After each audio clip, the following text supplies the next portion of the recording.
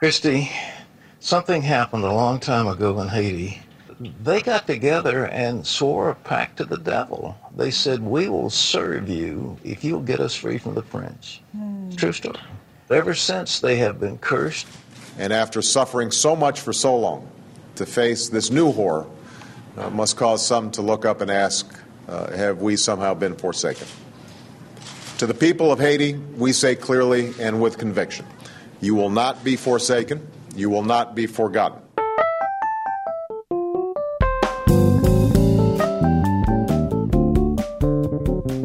Well, that's two ways to talk about what happened in Haiti. I'm Jeff Horwich. This is In the Loop. Just thought I'd stick them next to each other there.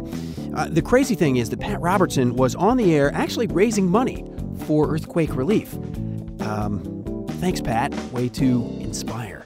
We got a big variety of things on the show today, so I don't want to give you the wrong impression. We're going to go a lot of places before this is all done, and we will have a little bit of fun along the way. But the earthquake, which happened earlier this week, is, of course, so huge, unthinkable, really, and unignorable, that we are going to get into it in our way here for the first part of the program. I know that the way podcast listening works, by the time many of you hear this, you'll have heard plenty of the on-the-ground reports and a lot of things like that. So we're going to try not to retread what you have been hearing plenty of on the news, but to pick a couple of angles that I hope will be enlightening for you, and they were enlightening for me as I've learned about them. And then we'll get on to some other stuff. I'm going to begin, though, with a call up to Alaska, which seems like a sort of an odd place to call, but we put a line out to public radio land, as we often do in these situations, to people who have corresponded at some point, maybe with Marketplace or other American public media shows or with us here at In the Loop, to see just what kind of Haiti connections anyone might have. And this fellow wrote back to us. His name is Daniel Beischlein. He lives near Juneau, Alaska, with his daughter, Sophia. And Sophia is 15 years old. She was adopted from Haiti. And he and his daughter are still very much in contact with Sophia's birth family, who lives in the area around Port-au-Prince. So I gave Daniel a quick call just after the earthquake happened to see whether he'd had any luck at that time getting in touch, and thought that as we get the show started here today, I would check in with him again and just see what he knows. Hello. Hi, is this Daniel? Yes, it is. Hi, Daniel. This is Jeff Horwich from down in Minnesota. Hi, Jeff. Hi, how are you doing? Good. Well, if you have just a few minutes to talk with me, I was curious how things are going for you. When we spoke the other day, sort of immediately after the earthquake, your daughter's family was unheard from. Is that still the case? It is still the case, unfortunately. We did get a little bit of good news today. My daughter's orphanage, where she spent 3 years, all the kids are fine. There's 220 kids housed between the two orphanages, and they're all in good shape. But as far as our family there, no word yet. And we're talking about your daughter's mother, and she has some brothers? Yeah, her biological mother, and 2 brothers and 2 sisters, and 3 nieces. And no word. And you've been down there a number of years now to visit, and tell me again what the living situation was like, and what their home was like, presuming they were at home at the time. Yeah, I was trying to figure that out. At 5 o'clock, I presume that her mother and the younger babies would be home, and their home is up the hillside of Port-au-Prince, maybe at the 500 to 1,000 foot level above town. You know, kind of the shanty towns, if you would, built out of concrete cinder blocks, usually on some type of a concrete slab that are just sort of creeping up the hillside now. As you know, more and more people are squatting on land there that's not occupied, and their place is higher up on the ridge, which that might be one good thing. I just heard. Now, why do you understand that might be a good thing, to be up on the ridge? Well, my experience with low-level earthquakes like this that are quite close to the surface is that bowl areas, if you will, have more of a tendency for the violent shaking, because you're sort of like the Jello, bowl effect. Okay. And up on the ridge where you have more bedrock outcroppings right to the surface. It's been my experience is a little more solid. Living in Alaska, we deal with a fair bit of earthquakes, and that's what I've seen there, comparing the two different places. And as, what seems like a pretty much a communications blackout continues here. How is your daughter handling this? I mean, is she still going to school? Yeah, she's at school, and she's pretty upset. It seems like Of course, yeah. It's really sinking in now, and it seems like things are getting a little bit more tense for her each day it passes that we don't hear anything. You know, she's had tears in her eyes the last couple of days here now. Naturally. Do either or both of you just kind of want to get on a plane and just go? I mean, find her family and find out whether they're okay? Well, we do. I've considered that. I hear the Port-au-Prince airport is closed now, so probably the only way you could go would be to fly into the DR and take the bus over. Dominican Republic, right? Yeah. I don't know what if we could really help out by being there. If we know that they're alive and we can get them some money, I think that's probably the most effective way to combat this at this time for us. And then, of course, we'll be going there this summer again. Well, Daniel, I wish you news soon and certainly good news. Okay. Well, thank you very much. All right. It's nice to talk with you. Thanks for your time. All right. Good evening. Okay, that's Daniel Beischlein. He lives in Auk Bay, Alaska, with his daughter, Sophia, who was adopted from Haiti. Now, when something on this scale happens, of course, you get people all over the world wondering how they can help. You can give money, and we'll talk about that in a little bit. But we're kind of, tech-minded here at In the Loop. And one of the global responses that caught my eye this time around is something called crisis mapping. And that's why I've got Ori Okolo on the phone with me. And you're talking with me from South Africa, if I got that right? Yes, I'm based in Johannesburg. Okay, and you're Kenyan originally. You went to school here in the U.S., so you're a very global person yourself. Ori is the head of a crisis mapping website. It's called Ushahidi, and that's a word that means testimony in Swahili. And from the very early hours, she and a team of people around the world were crisis mapping the area around Port-au-Prince in Haiti. So, Ori, first of all, what do we mean by this term crisis mapping? Yes. The idea of crisis mapping is basically by aggregating information from different sources, so from individuals who can submit reports via email or the web, from Twitter, and also from other sources like YouTube and Flickr. And what we do is we pull all those different strands of information together and enable people to visualize it on a map. So you can pinpoint, let's say, a particular city or a particular street on a city and see, for instance, in the earthquake, if the building damaged or people buried under the rubble. And what are some of the specific things that you're mapping around the area of the earthquake zone? You've got big things like hospitals that are open and smaller things like individuals maybe who are looking for family members. What all's on the map? Definitely, we're now getting lots of reports about people looking for missing family members. There are also reports on roads that are either open or closed, just in terms of logistics. Reports on where help is needed, whether it's people who are still trapped or medicine or food is required. So also reports about the type of assistance that's needed. Tell me logistically how the team works. You're in South Africa. I imagine most of the people you're working with are not. They're all over the place, right? They are all over the place. As soon as we got the news, we then set up what we're calling a situation or a war room on Skype, which I think as of the last count has about 40 people from all over the world, from different fields, mapping, techies, translators, and basically we've been going around the clock for the last 2 days. So when people in the States go to sleep, the developers who are based in Africa take over, and when we go to sleep, the people in the U.S. take over. And everybody's communicating over a Skype conversation? Yes. Well, it's one thing to put this all together, and it's a really amazing resource for someone like me to look at. Are you hearing that it's actually being used in Haiti or otherwise to bring assistance where it's needed? Most of our traffic at the moment is coming from the United States. I presume people who are just trying to keep track of what's going on. We have received a few hits from Haiti itself, but obviously with communication situation there, it's probably not the first place that people are going to try and go. But as the word gets around and as news filters out, we're trying to be sort of a one-stop source of information rather than having to track several different feeds at once. Are you more or less satisfied with the level and amount of information that you're able to get for the map at this point, or are you just kind of gritting your teeth because it is so difficult to actually get information out of Port-au-Prince? I'd say I'm happy, but we could be doing better, especially in terms of hearing more from the people locally. But that's a challenge, not just from us. I think everybody's facing that challenge. It could be better, but given the amount of time that's elapsed, I think we've done an amazing job. Well, Ori, it's getting quite late where you are, I think, so I wish you some sleep, but I'm grateful that you're able to take a few minutes and help us understand this. Thank you, and thank you for the interest. Ori Okolo is a lawyer, human rights activist, and she blogs at kenyanpundit.com. If you want to check out the evolving crisis mapping of Haiti, you can go to haiti.ushahidi.com. If you're not sure how to spell that, just go to intheloopshow.net and look for this interview. We will link you to it.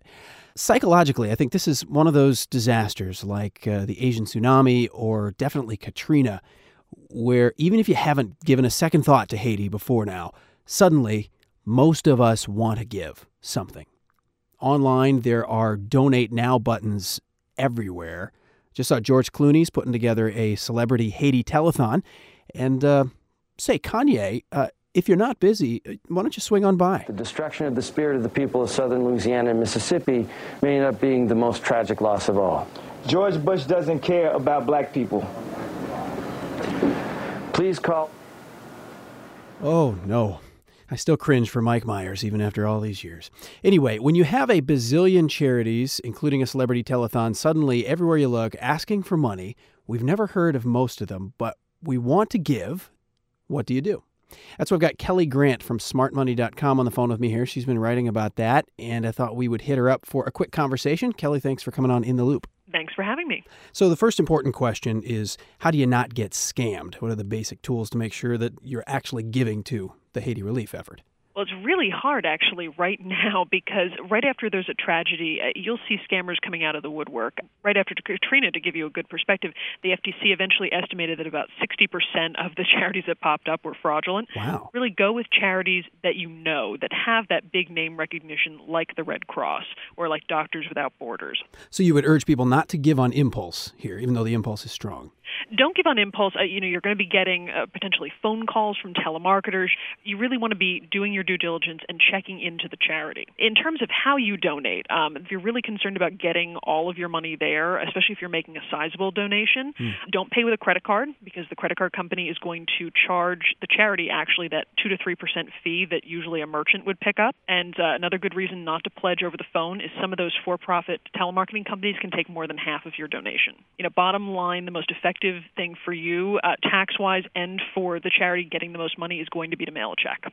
What if people feel an urge to, not give to the Red Cross because that seems too easy in a way? Like maybe you want to research it and get creative and make sure that you're having a distinctive impact with your money. I mean, as trite as that sounds, I think I would admit to that impulse myself. No, and I think that's perfectly natural. So something that you could do is to check out some of the independent charity navigators or assessors.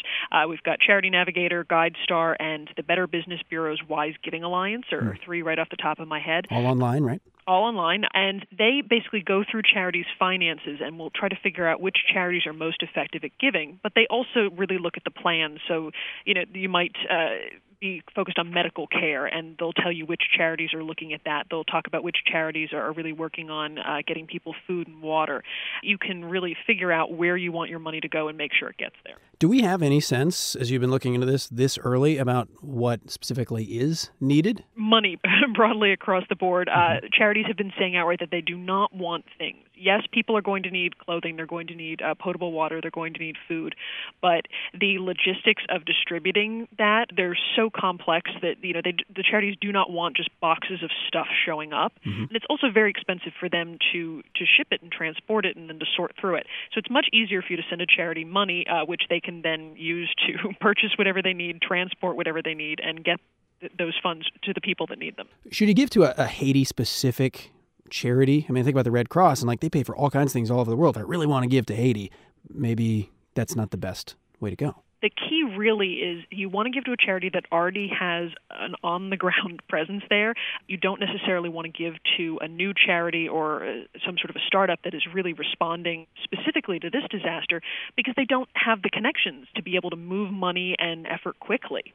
And I just have to say, like, poor Haiti, they were in bad shape before, and this is horrible. And, of course, they had to have their earthquake right after the end of the U.S. tax year. Like, could it have come just a few weeks earlier when everybody's looking for tax reasons to donate? But I think in this case that people will certainly make the move, even if there's no immediate tax relief for them here. Rise above their 1040s. Well, it's been good to talk with you, Kelly. Thanks very much for taking some time for us. Thank you. It's Kelly Grant, Senior Consumer Reporter with SmartMoney.com. And now, in fine public radio fashion, we will embrace our pedigree and play some music, as if to say, we're going places. That place we've been before this music, that was one thing, and now we are going to a different thing. In this case, a nice little instrumental from our buddies the Smarts. But don't let the languid music fool you, because we are about to crank it up. A couple of weeks ago, just at the end of 2009, we put a call out to listeners of the show asking them to write us movie trailers for the year 2010. And we got a bunch of them back, sort of picked through them and chose 3 of our favorites. We've produced them up, and I'm going to play them for you on the show today. This one came from Charles Hunter in Decatur, Georgia, who sent us the basic script, and we dug into it a bit, added a little dialogue and some voices and all that fun stuff. Charles took some disparate strands from current events, and he wove them together into a scenario that I think makes a pretty cool-sounding movie coming out in the next year. In a bleak 2010 economy, where people cry out for security, 4 ex-Marines spend everything they've got on an airplane and a dream. Marine Corps Airways. Watch as these jarheads give all to serve their passengers. Anyone caught leaving their seat while the seatbelt safety sign is active will drop and give me 20. See them learn the subtleties of customer service. Did you call for a flight attendant? I'm sorry, I pressed it by accident. Then I suggest you don't make that mistake again. Okay. Is that understood? Yes. What was that, Maggie? Sir, yes, sir. And watch them deal with a few unexpected surprises. Ah! Is that a bomb?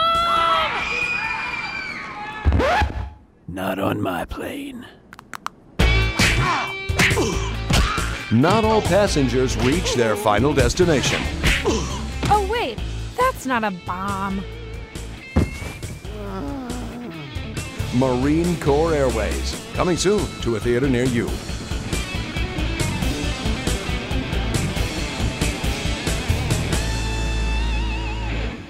Oh, yeah. Okay, we'll have 2 more of your movie trailers as the show goes on. That one again from Charles Hunter in Decatur, Georgia. And if you missed the movie trailer assignment, well, you're probably not on our email list. And if you would have liked to have written us a movie trailer, well, you should be on our email list. Go to intheloopshow.net. Click Join the Network on the right-hand side of the page there. I think we might have also posted this one on Facebook, but the email list people, they got it for sure.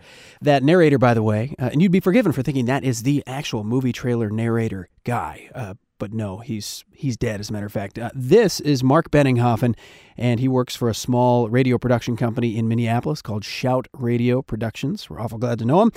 His business partner in that venture is Joe Weissman, bass player for the Smarts, who's got a great set of pipes as well, and he's going to voice a trailer for us a little later in the show. Just full transparency there, so you know where everybody's coming from. Now, as we put last week's episode to bed, this whole NBC late night thing was just starting to go down. I think it had just broken that day, so I didn't have a lot of time to work with, but I did offer my parting thoughts on that show in musical form, as you'll recall. Jay Leno is not funny. Not funny. Not funny anymore. And as you can probably tell, this week, my cold is gone at last. Thank you. Now, putting aside the fact that I have probably forestalled any opportunity I might ever have to work for Jay Leno, I stand by that statement. And while all this was unfolding, I started poking around like everybody else just to see what folks were saying. And I found a blog post from about 2 weeks before, posted New Year's Eve, a set of media predictions for 2010. And it called this thing And it didn't just say, generally NBC's late night lineup is in trouble. It said, within the Leno, Conan, Fallon entertainment axis, Conan loses. And it went on to get pretty specific. Said Jay Leno was going to move back to The Tonight Show, and after a struggle over some details, Conan would be the one who would be out. Not bad. So I thought we should talk to this brilliant person who saw it coming and spelled it out so nicely for us, and maybe see what else she might know. And Catherine Taylor, thanks very much then for coming into a studio in New York City to talk with me today. Glad to be here. Catherine writes about media for the management website bnet.com. And, it didn't take a crystal ball to see that Leno's show in particular was really a dog. But why did you call at the time this particular outcome? Why did you see it coming? Well, there were a couple of things. The main thing, which actually gets lost in the shuffle, is that the affiliates were really having a problem with the show. The 10 o'clock show on any network is supposed to lead into the local news, and the local news is a really important revenue generator for local stations. So even if Leno was performing for NBC the way that they said it would, there was no real way to fix that affiliate problem without pulling the plug. Mm-hmm. Although I have to say, I did not think it was going to come to a head this fast. Now, why was it that Conan, as you suggested, winds up the odd man out here? Because it was really Leno's show that was poor and wasn't doing its job. Yeah, I think that is the case. And while I prefer to watch Conan over Jay, Leno's humor is popular with more people. Plus, they do know that his Tonight Show was a better rated show. And that the Jimmy Fallon thing, he's doing relatively well. There's no way that Conan O'Brien could go back to doing his show, having been on the Tonight Show. So he ends up being the odd man out. And it almost puts Jay Leno in the position now of looking like the bad guy for steamrolling Conan and taking his show back. Well, and he's got to slink back to his better times. It's a very weird situation. You wonder, if there's bad blood and if people will follow him back to the Tonight Show after this. I think a lot of his viewers will, just because there is a lot of, anti-Conan sentiment. He's too edgy. He's too goofy. Whatever the case may be. I can't believe the boomers and the boomer pluses don't love the fact that Conan manages to touch his nipple about every 30 seconds during the show. Yeah, he seems to have a thing for that in his hips. If nothing else, this looks like, to me, a giant, unmitigated, huge fail for NBC as a network. Am I right about that, or is there any silver lining for them? I don't think there is one. I think, where they really blew it was that they began to run the business by numbers instead of what viewers want. The Jay Leno show move was exactly that. It was a cost-saving measure and a way to keep Jay Leno in the fold. They're not doing it because it's a good programming idea. Well, you were right about this particular prediction, or mostly right anyway, so let me ask you about some of your others that you had in that post. You think that there's trouble ahead in 2010 for Facebook. What's going to happen? Well, the thing I talked about specifically was that there's going to be a big privacy gaffe involving Facebook.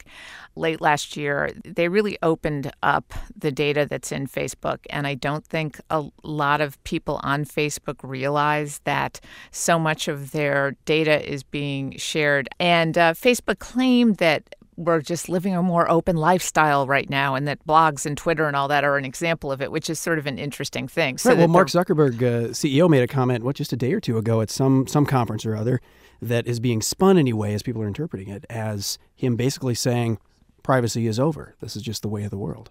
That's halfway to a gaffe right there. Yeah, and how does he end up being the person who decides that is a whole other question. I mean, you could look at this very cynically as Facebook saying, well, the more open this data is, the easier it is for Facebook to make money off it, to target via advertising and all that kind of thing. But it seems that at some point, something big is going to happen where either users have their privacy violated, or it's violated to the extent that they didn't click on the right button and they didn't realize what they were doing. And that's going to give Facebook a big problem. Sticking with social networking websites, what's your call for, I'm seeing it in my notes here, what is it called? MySpace? Oh, yeah, remember them? Yeah, what happens with MySpace this year?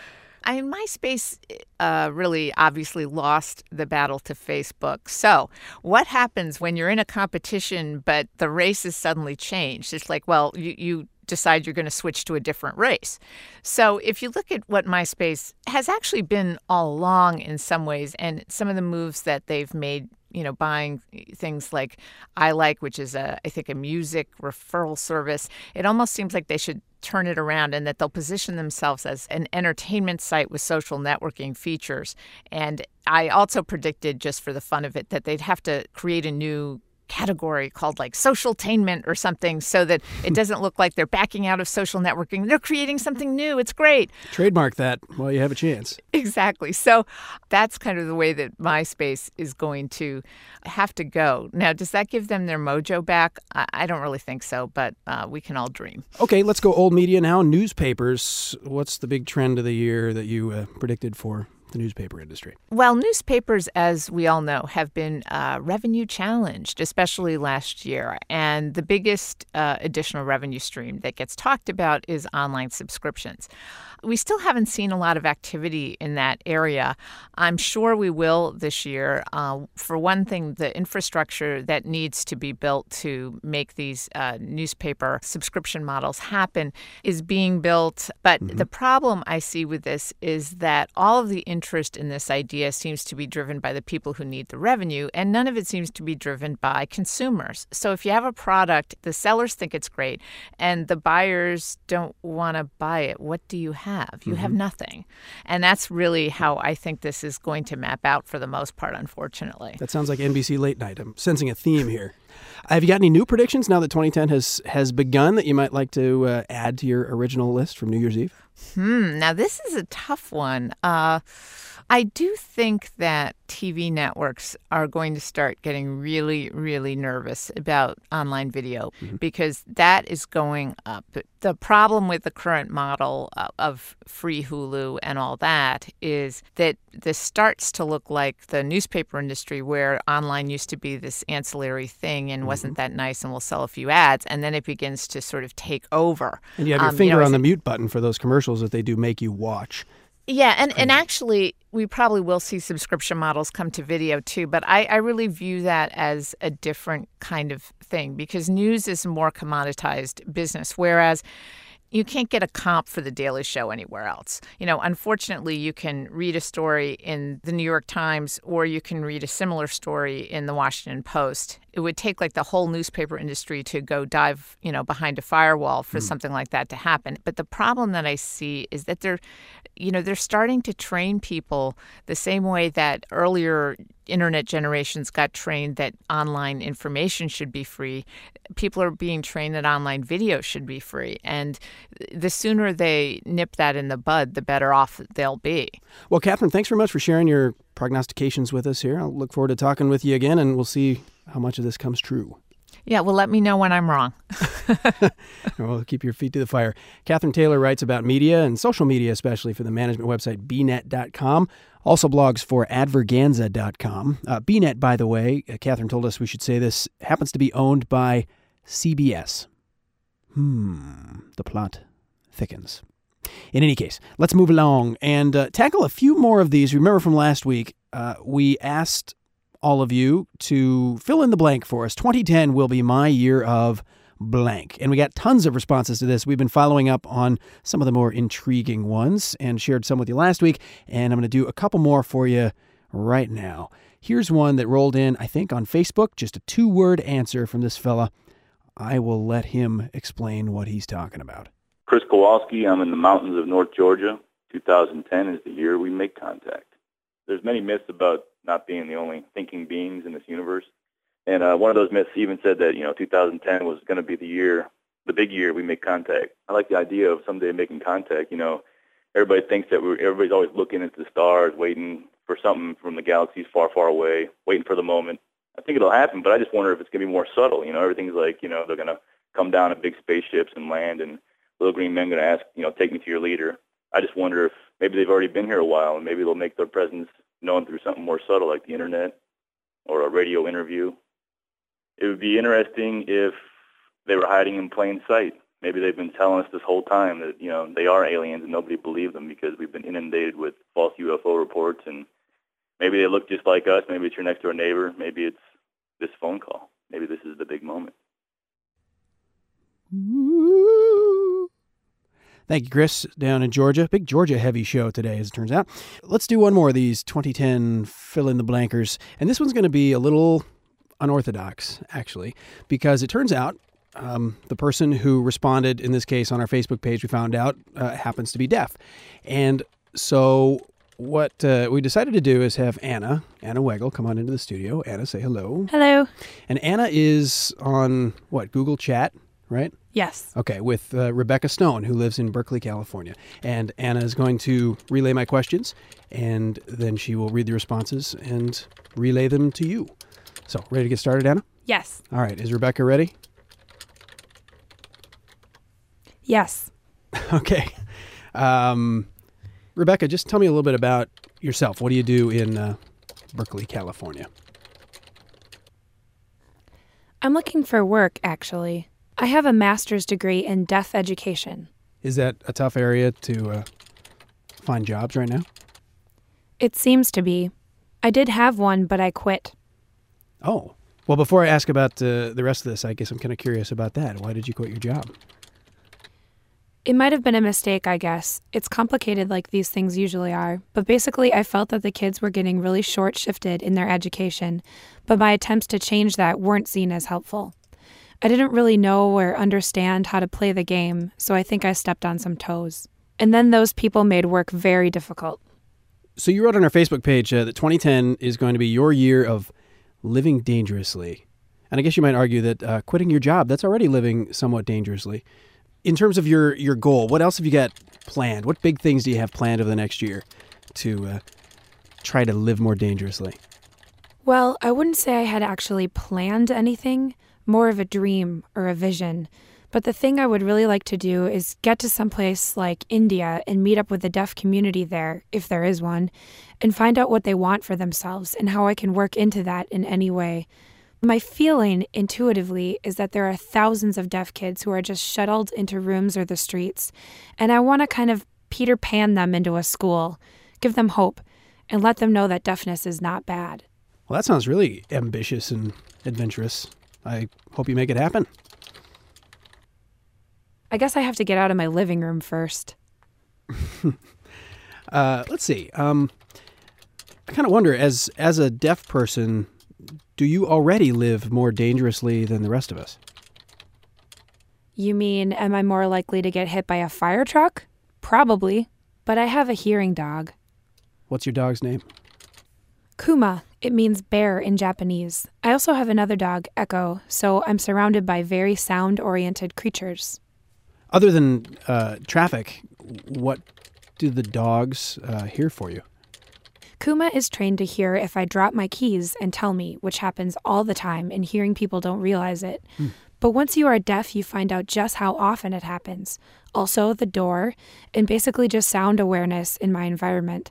So I had to learn to pay attention to her, watch her ears and head, and it helps me know what's going on. If you don't mind saying, how did you lose your hearing? I just put it down somewhere and haven't been able to find it since. That's good. Can we laugh at that? And then she wrote Okay. and then she's writing more. Uh-huh. Actually, it seems to be genetic. Many people in my family have varying degrees of loss, and a couple are like me. Late deafened, it's called. Well, before I let you go, I'm just curious because we're a podcast, radio show kind of a thing. So how did you get into In the Loop, and what do you get out of it? Through Facebook, which is an amazing thing for someone like me. This technology keeps me feeling connected. A friend recommended In the Loop, and that is exactly how often I feel as a late deafened person, or should I say the opposite, out of the loop. I want to know what the buzz is, not just the news. That's what you miss in my circumstance, because you are not really a part of the deaf community, and you are sort of outside looking in through the window at the hearing. Well, I'm sorry that what we do isn't even more accessible to you, but we're very glad to know you, and thanks a ton for taking some time for us today. It was a great pleasure. Thank you. Thanks also, Anna. Yeah, and I'll echo that. Anna, thanks a lot for helping us make this happen. You're welcome. All right, that's Rebecca Stone. Keeps up with us.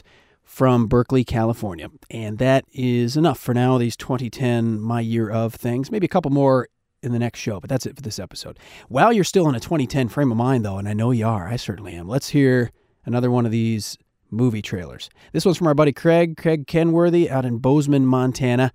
His vision for 2010, the movie. Into a jittery world came a group of people determined to face down fear while telling us just how to save ourselves from ourselves. A group with disposable income to spend and way too much advice to hand out. Well, back in my day, you didn't buy a house you couldn't afford. We gave birth to your mother in a garden shed. Well, I'm just glad we put all our money with that nice Mr. Buffett back in '63. 2010, the year our grandparents spent us out of the recession, but drove us crazy doing it.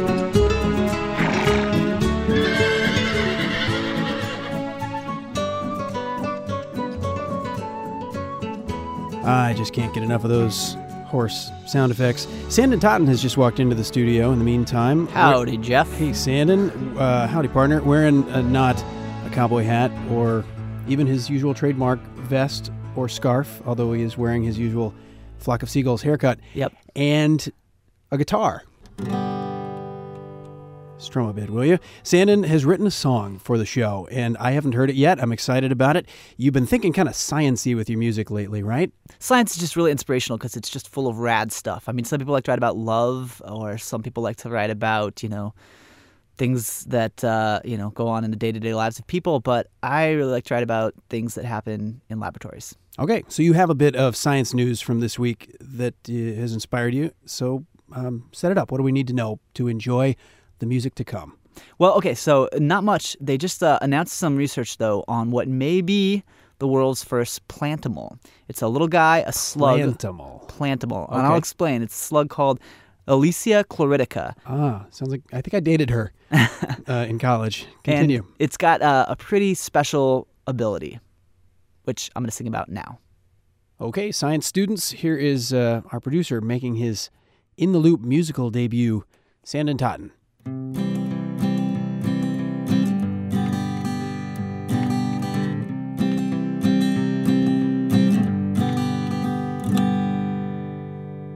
Well, up in the salty waters of the Northeast, there's a slimy little creature, a silly little beast. He has no brains and he has no feet, but what he can do is pretty neat.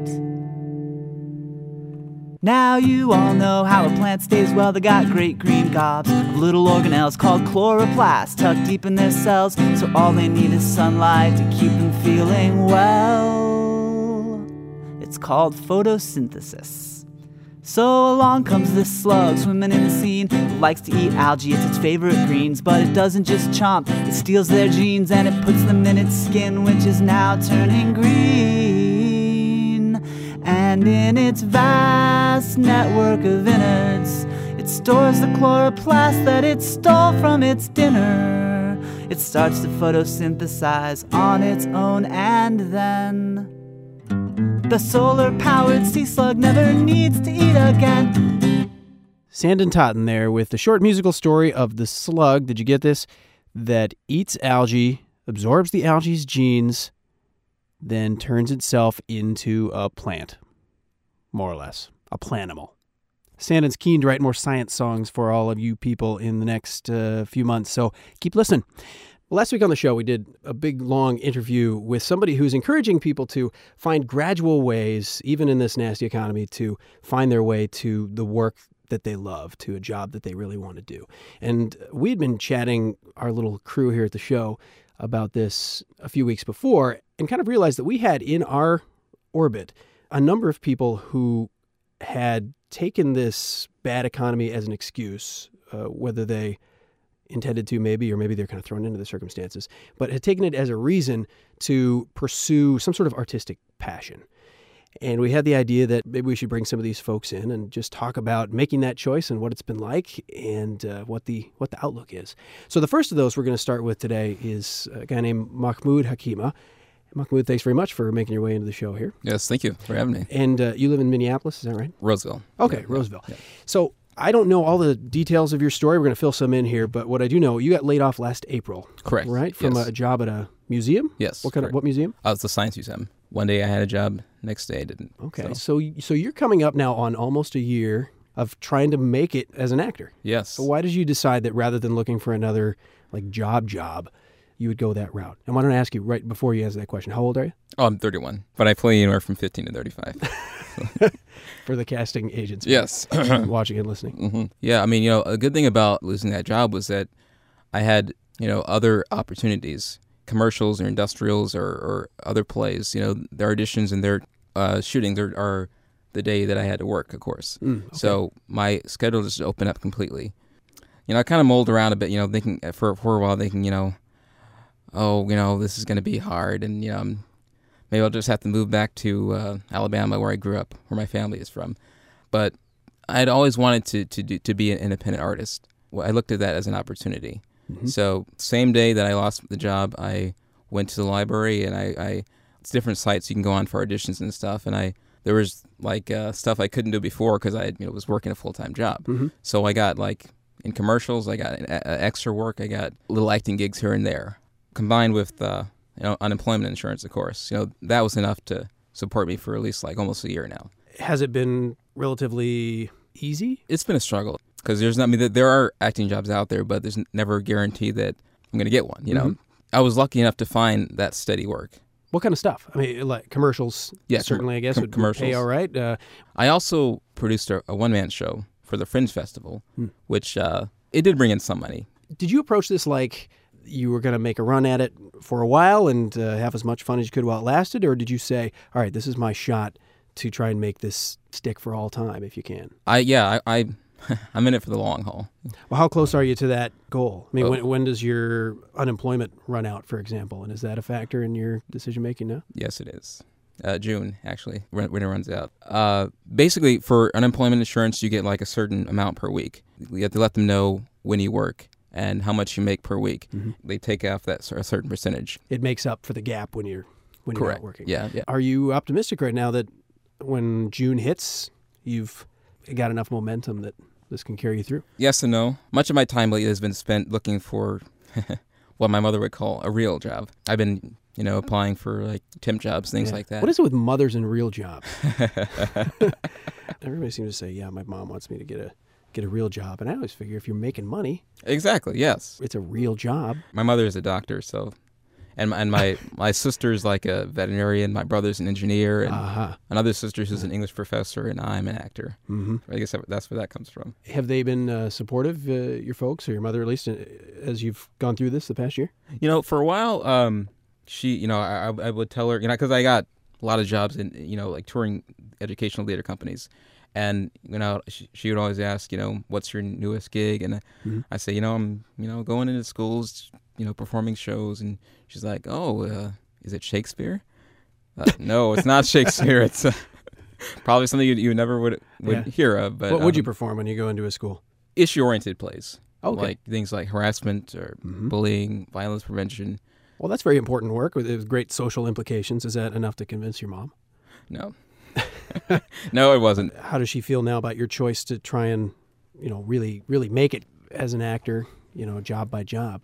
Well, there's a lot of should-haves. You should have majored in this as opposed to theater. You should have. Look at your brother. He's an engineer. How come you can't be an engineer? There's that too. But one of my goals too is to prove, to my family members that I can make it. That's true to myself too, of course. But they don't think that I can survive for very long. Yeah, and you still believe that you can. Yes. Even as the unemployment runs out, you have great hope that.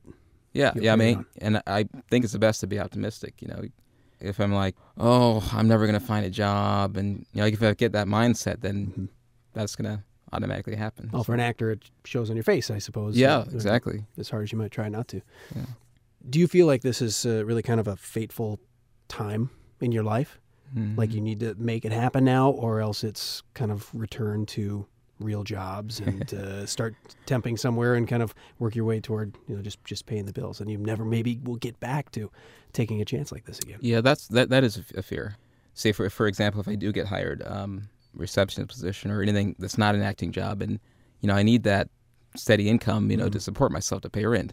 I do worry that I might not be able to go back. But, so you're almost scared of landing a real job? Yeah, in a way. So where do you live? You rent an apartment? Yes, correct. Same apartment that you rented before you lost your job? Yes. So you're able to maintain that same level of income. Each month, it's like, okay, yeah. what can I cut here? What can I... rent, of course, is the important thing. I do get worried about, will I be able to continue to do this to support myself? I'm so glad I don't have a wife or kids. I would not be able to support them at this point. Can you give me some examples? What did you have to give up along the way this past year? I don't drive as much. I've been taking the bus a lot. I suppose you just say I don't party as much as I used to. I gotta be disciplined on that. Yeah. Even as you have a little bit more free time, sleep late, Yeah, exactly. Kind of thing. Oh, okay. There are more things I want to be doing, but, I just can't. I would like to travel. I like to, right at this moment, I just have to focus on looking for work. Would you encourage other people to do it? Or is this actually kind of foolhardy when you look at it from an objective point of view? I think it's always going to be a struggle. But if someone's passionate enough about it, yeah, I recommend highly going for it. You seem like a real confident guy, and you seem like pretty pleased with how things have gone. Just wondering, on a scale from 1 to 5, how scared are you right now? 0 would be you believe that you're George Clooney, and 5 would be I'm definitely not George Clooney right now. Probably 2. Really? Yeah. Oh, great! I'm glad that the time's been pretty good for you so far. I am looking down the road, and I know unemployment's going to run out. I'm trying to widen my range, my versatility. Sure, Mahmoud, I certainly wish you luck. Oh, thank you. And thank you. I think, like a lot of people, I admire your guts in taking the leap at a difficult time. Well, thank you very much for having me. Okay, that was Mahmoud Hakima, and just wouldn't be very nice, frankly, after that conversation we just had, if we were to let him get away without doing a quick plug here for his one-man show, which is going to be restaged here in the Twin Cities in March. It's called 2 Bowls of Cereal and Some Bacon, and here's a quick clip. Los Angeles, 1984. One by one, the students file into the room. It's a unique class they're in. The gifted and talented class, made up of first, second, and third graders, hand-picked by teachers and the principal to learn in a peaceful environment. As these students take their seats, there's an excitement among them, giddiness. Today, these students have a new kid, a shy, quiet first grader, me. March 17th through 19th is when Mahmoud is going to be back on stage with 2 bowls of cereal and some bacon. If you want more information, check out bridgeproductions.info. And let's end the show with one final movie trailer for 2010. This one comes to us by way of John Irvin in Minneapolis, who dashed it off passionately and sent it our way. And let me just say, before we play this one, if you're politically sensitive, you might want to brace for it. And remember that the views expressed by those who submit movie trailers to In the Loop are not necessarily the views of In the Loop itself, much less Minnesota Public Radio or its host, Jeff Horwich. Go. Just when you and your family thought you had more holiday movie fun than you could endure with George W. Bush and the Iraq War, get set for Barack Obama and the Afghan troop surge. More civilian casualties, more military deaths, more post-traumatic stress disorder than ever before. Think trying to find non-existent weapons of mass destruction is hard? Try keeping the Taliban from taking back control of all territories, continuing the heroin trade, and forcing women to cover their faces. It's bloody, destructive, economy-draining, fruitless fun for the whole family. All right, maybe a little more like a ShamWow infomercial or an episode of Friends, perhaps, than a movie when I put that music on it. But in any case, John, thank you very much for your movie trailer submission. This concludes this episode of In the Loop, which is produced by Sandon Totten and me, with more help each week from Anna Weigel. Don't know what we'd have done without her this week. Thank you, Anna. Looks like we're closing in on 2,000 fans on our Facebook page, which is marvelous. And if you haven't joined up yet, please do. We use the heck out of Facebook. And we can use your help more than ever right now in terms of word of mouth. Share the podcast with a friend, leave reviews on Facebook or on iTunes. All that's extremely helpful. Just wrapping up here as I look at the wires before me. It looks like Tiger Woods is back. Said on Twitter today that he is going to give $3 million to a charity working on Haiti relief efforts. which is great. Just have to ask, of course, how do we know that's the only one he's given it to? Hard to resist a Tiger Woods joke. I'm Jeff Horwich. Talk to you next week.